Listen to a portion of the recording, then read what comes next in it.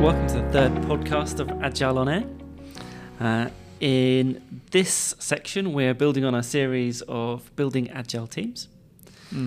So this is number 3. We've already covered why you should do it, cross-functional teams, co-location. In this session, we are going to cover small teams and possibly long-lived teams. Right. There we go. Two sections in one. So I was just wondering whether it's worth noting that we don't generally wear the same clothes all the time. This is actually several episodes recorded on the same day. Yes. Although actually, after joys of putting on weight in lockdown, I don't actually have many shirts that fit anymore. Right. So you'll see me either in this one or the white one for the time being. I've very much optimised my wardrobe. Oh, have you? I think Steve Jobs famously had a wardrobe full of the same jeans and polo neck, didn't he? Yeah, I used to work with this guy Roger, and every day he came in, he had a black pair of trousers, white shirt, and I started clocking onto this, and I was like, Roger, have you got any other? Do you wear the same trousers every day? He says, no. I've got my wardrobe at home, and there's like 5 pairs of black. It was 10 pairs of black trousers, 10 pairs of shirts. Rotates through in 2 weeks. Everything gets washed, and then it's back to rotation. Same clothes every day. Excellent. Moving on to small teams. That would be such a good idea. Then I wouldn't stink, would I? No, right, but I'm going to do that. It's supposed to lower the cognitive load of you in the morning. No, absolutely, I approve it. I've gone further. I take the Bob Geldof approach, which is I put on the clothes that I find at the end of the bed on the floor. So yeah, okay, right. Yes. So works at if the you're weekend. building agile teams, We're talking about small teams this time. We are. So, what is it? The Scrum Guide says at the moment, is it 6 plus or minus 3? Oh, it changes. Sometimes it's change. five plus or minus. Regardless of whether you're off by whatever, or where you take your advice from, it's small. we get very similar advice from XP, from other sources that the most effective teams are small teams. Small teams, and single digits generally. Yeah, 2 pizza teams. Yeah, whatever you want to call it. the Amazon 2 pizza team concept. Which is a team that can be fed by 2 pizzas. Yeah, it'd have to be bloody big pizzas if it was me. I'm a greedy bastard. The dustbin lids. Yeah. Whatever you want to call it. We maybe it goes from triads because some people believe a structure of 3 people is very effective, up to 9. Mm-hmm. And then it's not a small team anymore, right? Well, what happens after 9? What do you mean 9's not a small team? That's fine. It's like, the 3 model, that would be a very small team, wouldn't it? Well, so what would go wrong if you had many more than 3 to 9 people? Well, I think sometimes you need more than 3 to 9 people, but that's another subject. But generally, the smaller team is it's a large part about trust. So it's when you start to get larger teams, you start to get factions within those teams. It's all about knowing. So really effective teams, everybody knows each other very well, and they know their strengths and weaknesses very well, and they play well as a symbiotic organism. So because they can read each other and read what they're going to do and what the sort of decisions they're going to make. So in the smaller teams, that's it. You said trust. Trust is a massive thing, yeah. And the trust comes from the personal relationships that we're able to support with the smaller number of people. Yeah. Because as a human, I can't have personal relationships with huge numbers of people. Yep.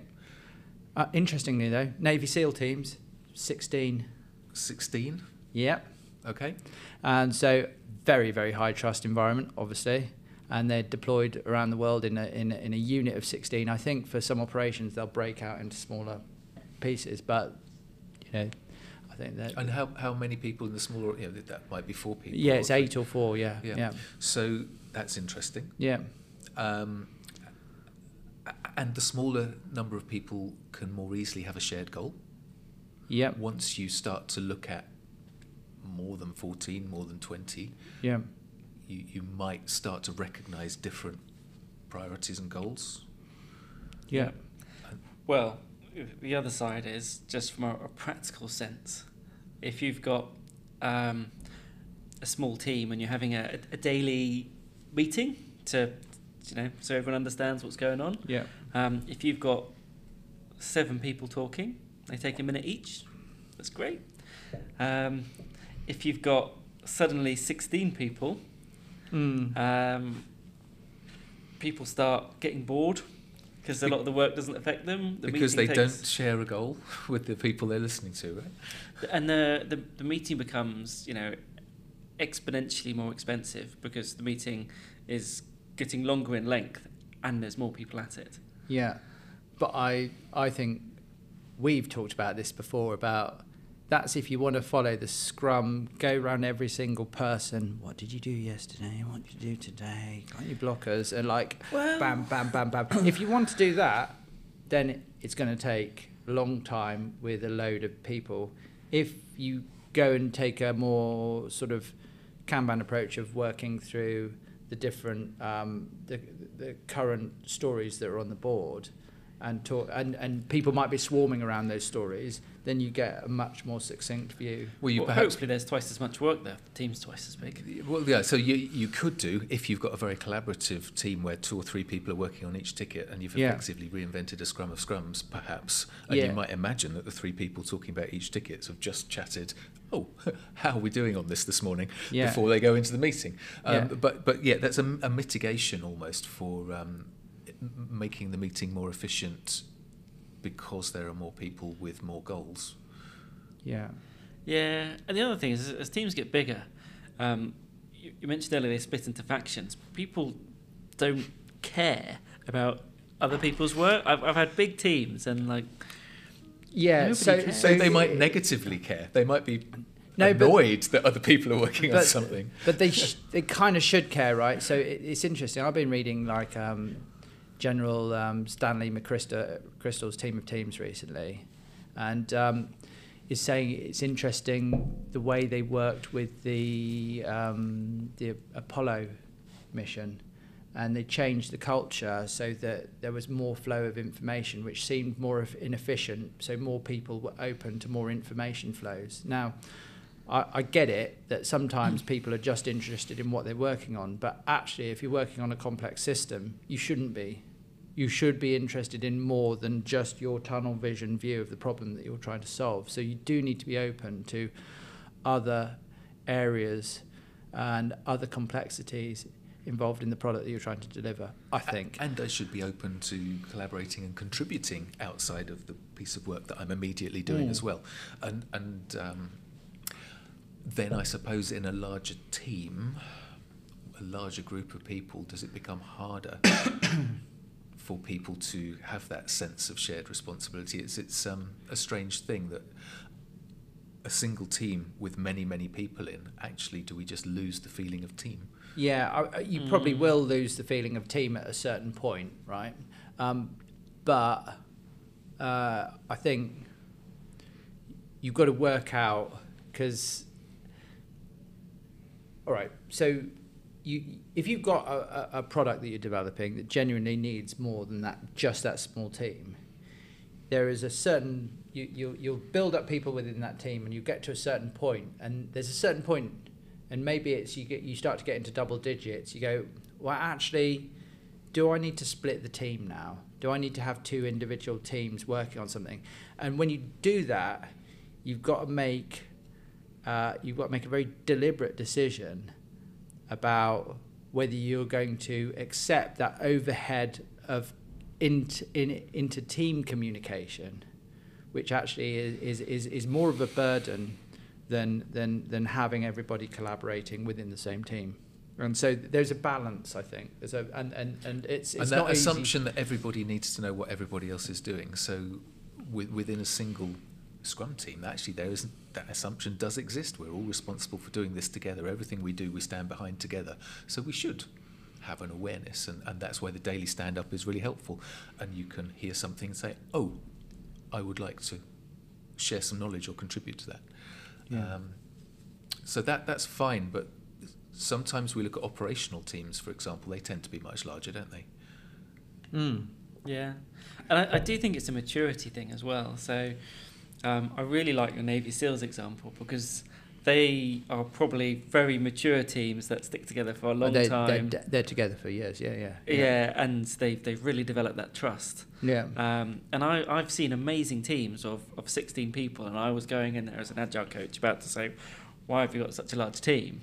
But they were an operations team like you mentioned, and they were very efficient in how they operated, and it was useful to just work as one team. Yeah. And it's kind of understand that as teams get bigger, it's not a cliff edge. It's like, whoops, No. you've hit 12 people. That's it. Oh, you've hit the magic number. Thou shalt split. But in practice, you probably find those mature, large teams do tend to. A small number of individuals will self-organise around a problem as it comes in. And where I've seen that the daily stand-up for them work very effectively was a lot of work needed to be done by the team, and unfortunately, because of the way their work was structured, their teams were structured, a lot of it would be waiting on a supplier, or waiting on more information to come, or waiting for something to be available for them. So a lot of blocks work, essentially. So they would report by exception. There would just be still blocks. Okay, yeah, we're making progress on this. This is what we're actively working on. So they would use the board to guide their conversation. There was masses of work. They recognised that actually they just shouldn't talk about a lot of it. But the self-organisation allowed them to have those meetings and to collaborate effectively. Yeah. Okay. Oh, that's good. Yeah. So effectively, they were small teams. Yeah. And the other thing is, sometimes large teams are quite appropriate when you need a diverse set of skills to make one product, right? So if you look at most software stacks these days, highly complicated, right? So typical e-commerce environment, you'll have front end often in React or something quite specific like that. So you need somebody who can do JavaScript and React. And then you're going to need somebody who can actually, generally those people aren't the people who can do nice HTML as well. So you need design and you need some UX. Then you need somebody who's going to do some microservices. And then you need somebody who's going to do some back-end work on the e-commerce system. So you're starting to build, and we're not even mentioning the testers. Gosh, wouldn't it be such... so actually we're making an assumption that we've already talked about in a previous section, which is you do need all of the different skills inside your team. So we're not talking about the web team and the JavaScript team. We're talking about the team that has all the skills within it. Evidently we'd love people who are full stack, but I think there's people knows everything. I think there's people are rare, especially in the age of specialization which we're in at the moment. When you look at DevOps tools, for example, highly specialist, and there's people who kind of like they're kind of continuous integration and infrastructure as code experts rather than tending to the actual business of writing functional code all the time, and that's important, and there's lots of specialities, and it gets even more specialized, especially when you start to introduce frameworks into the mix that are not just JavaScript. It's JavaScript and have to know more about this kind of massive framework that we're integrating. So everything gets complicated. There's lots of specialisms. You need to get these guys to work all together on a team. Sometimes that team's going to get a bit bigger. Yeah. Can a team ever be too small? Team of 2? Well, they say that 7 plus or minus 2, or depending on where you read it. But what happens if you have a team of 2, 3? We do what we can with the people we've got. Right. So I look at it like this: teams own code, and if you want to get your team of 1 to own the code base, then you've got a problem. If you've got a team of 2, then it's probably still a bit of a problem. you need to add a few more people so that you've got that ability to have, the XP term, collective ownership. And you look at why do you want a team in the first place, which is to provide some kind of longevity and resilience around what you're trying to do. Yeah. But they're kind of run over by a bus. But we syndrome. don't say, oh no, I've only got one person. Okay, we'll all stop now. But yeah, we should aspire to an appropriately resilient structure, I guess. Yeah. Yes. Resilient structure, and it's the case of like if you want to actually do some good work, you want some different opinions in the room. So like a team of one or a team of two, you're going to have less divergence of opinion if you start growing that team a bit more, and you can generate some more ideas. Yeah, so maybe resilience is my bottom bar, and then I build on that with an extra couple of people with better understanding, better products, better quality. Yeah, I'm working with a guy that not working with. I've got a mate actually who's like he's the only person who knows a particular skill in the company he's working with, but he's expensive. Well, no, and he's thinking of leaving, right? So it's like I'm looking at that company. I'm thinking, oh, your company's in trouble. Then you're just going to be up shit creek without a paddle. So they've, and that's a problem. If you're a company and you have a business critical operation and you've only got one person who can do it, then more the fool you. Yeah. Well, offline for a few months while it gets rewritten. Yeah. Do you know what the world carries on turning? Indeed. So I think if your organisation can only afford, two developers, two people to do the build, then you might have to have a small team. You might. But generally, if you're in an organisation that's got more, it makes more sense to bundle those individuals working on multiple different things into a single team. Mm-hmm. I had a piece of porting software recently that you know quite well.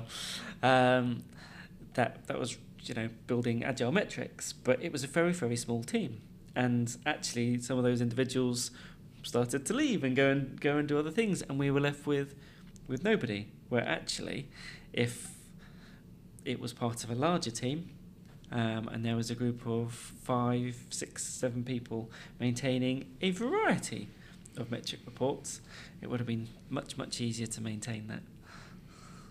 Much more expensive. Would have been much cheaper. Well, okay. Because hopefully that team would have been able to maintain a bunch of things. Yeah, and loss of knowledge, expensive stuff. Oh, that's true. Yeah. Yep.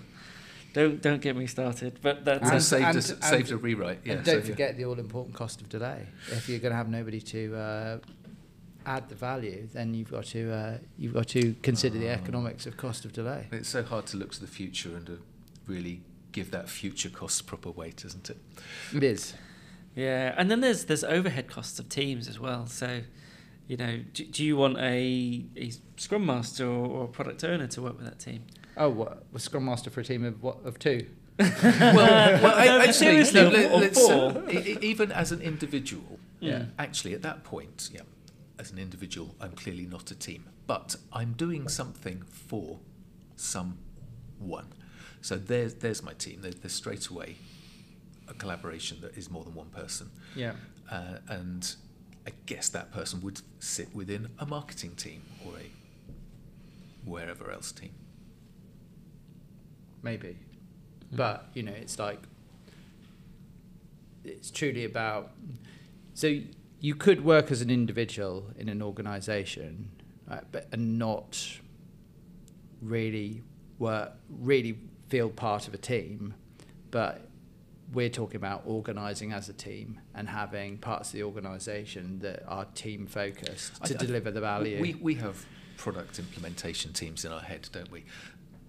And I think 3 to 9, we're happy. Yep. So to sum up, it's helpful. Small teams are good. Small teams are good because from a practical point of view, things like daily stand-up, they're shorter. You can actually get it done in 15 minutes rather than rambling on. We think from a social team interaction point of view, the smaller teams are better because you get a chance to build better team relationships, and you understand the strengths and weaknesses of your current teammates. But we're also pragmatic, right? We don't feel like we should just set a rigorous, rigid sort of like, as soon as you get past 9, you've got to split into 2 teams, because we're practical as well.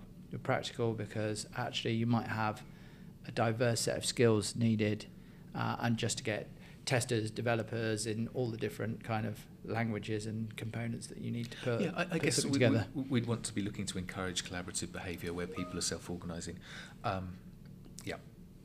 Shared goal, trust, which is where you came in. Yeah. And all Sounds good. And it's a wrap. Perfect timing.